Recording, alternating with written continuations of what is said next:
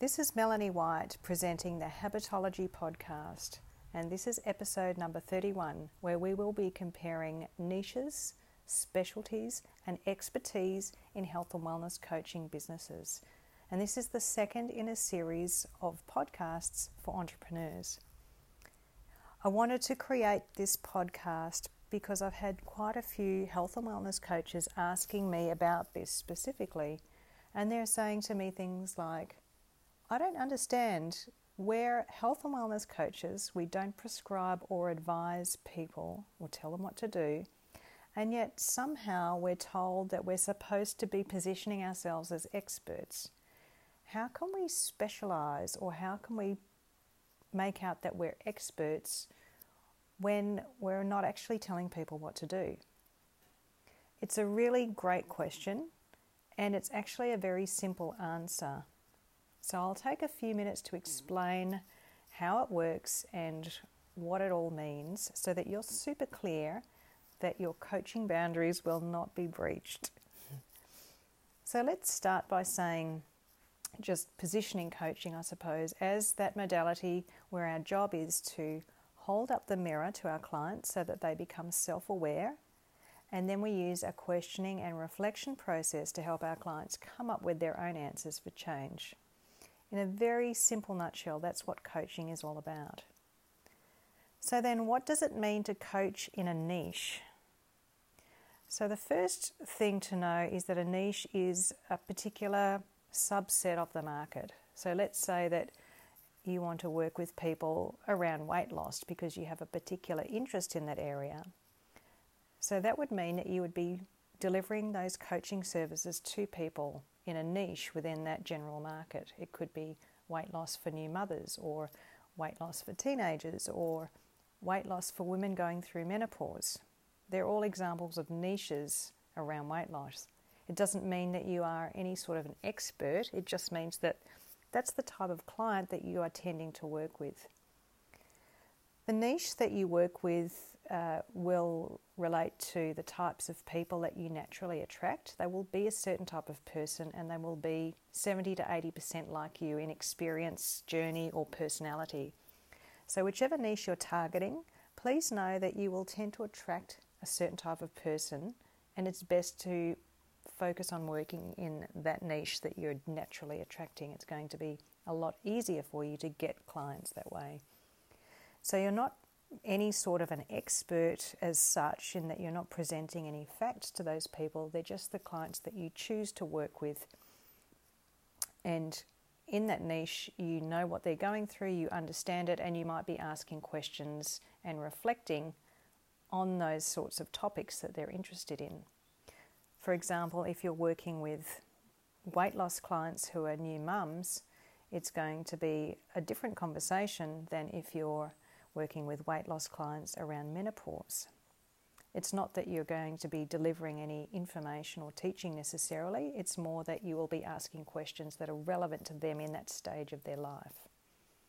So the only influence that a niche has on the way you work is the types of questions that you might ask, or the specificity of the topics that you're talking about with your clients. So that's niches taken care of. Hopefully that makes sense and is really clear that it's just simply about the specific topics or types of questions that you're asking. The second question is, well, what about expertise? All of these marketing experts and gurus out there are telling me that I need to position myself as an expert. And yet that's the opposite of coaching. How can I do that? And this is a really important question, because when you're buying something from a service provider, you want to know that they are experienced. You want to know that they are competent, that they know what they're doing, that they're able to help you to get results. And if you have never met or linked with or spoken to that person before, you're going to be looking for evidence that those things are true.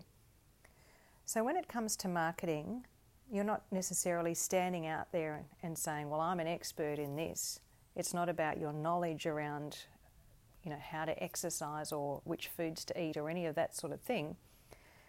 It simply means how you position yourself in terms of your experience, as in number of clients or number of years or particular interest in a topic, that means that you have had that experience that people are looking for and will be reassured by.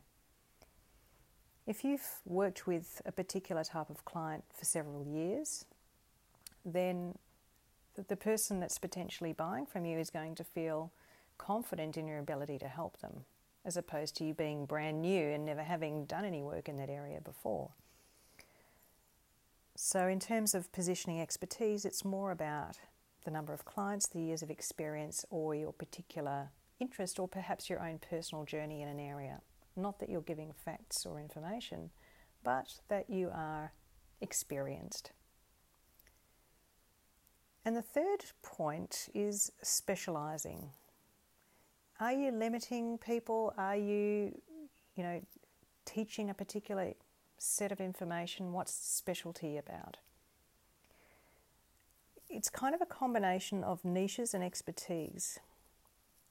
Let's say that you are asking those very broad, general coaching style questions, open-ended questions, but the clients you work with, your niche, let's go back to the weight loss example, is working with new mums around weight loss. That's your specialty.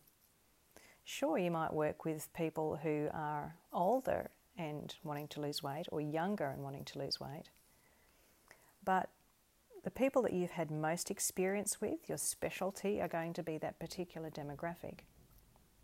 It doesn't mean that you exclude anybody else. But what it does mean is that if you're running a workshop or a group coaching program and you're working with that one type of client in that one specialist area, it means that the people in that group are going to be similar and therefore quite aligned. They'll have good rapport and relationship, much more than if they're a broad demographic. It also means that the topics that are being discussed and coached around are going to be very highly relevant to everybody that you're working with. It's easier for you to have empathy perhaps if you're used to working with the same types of clients on the same types of issues, or to have better resources and more relevant resources available if you're focusing on a specialised area.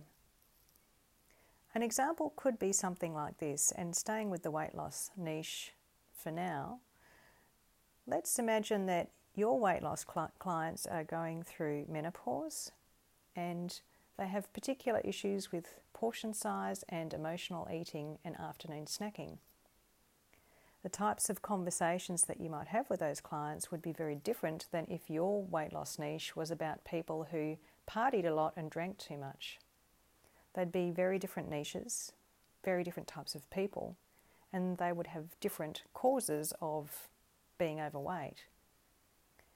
So on the one hand, you might have healthy alcohol guidelines for one group, and on the other side of the coin, healthy portion size guidelines for the other group. If you're targeting weight loss generally, you would need to have perhaps lots and lots of different types of resources available to help your clients if they needed information that you would get from qualified sources, of course. Your conversations might be broad. The benefit of specialising is that what you do and how you work is very aligned. People have trust and confidence in your skill because you have honed your craft, if you like. And it means that if you advertise yourself as a specialist in an area, you stand out from all of the other more general coaches. It might mean that you can charge a higher price because you have specialised and worked with the same kind of condition and you know it inside out. It has nothing to do with what you're delivering necessarily. It's about the way people perceive you. And if you're a specialist, all you're doing still is the same thing, reflecting, holding up the mirror that is, and asking questions. It's just that the questions you're asking are a little different and the people you're talking to are a certain type of person. I hope that really clears up the difference between niches and expertise and specialties in health and wellness coaching. And that you're really clear that at the core of things, a coach is simply holding up the mirror, asking questions and getting the clients to come up with their own solutions.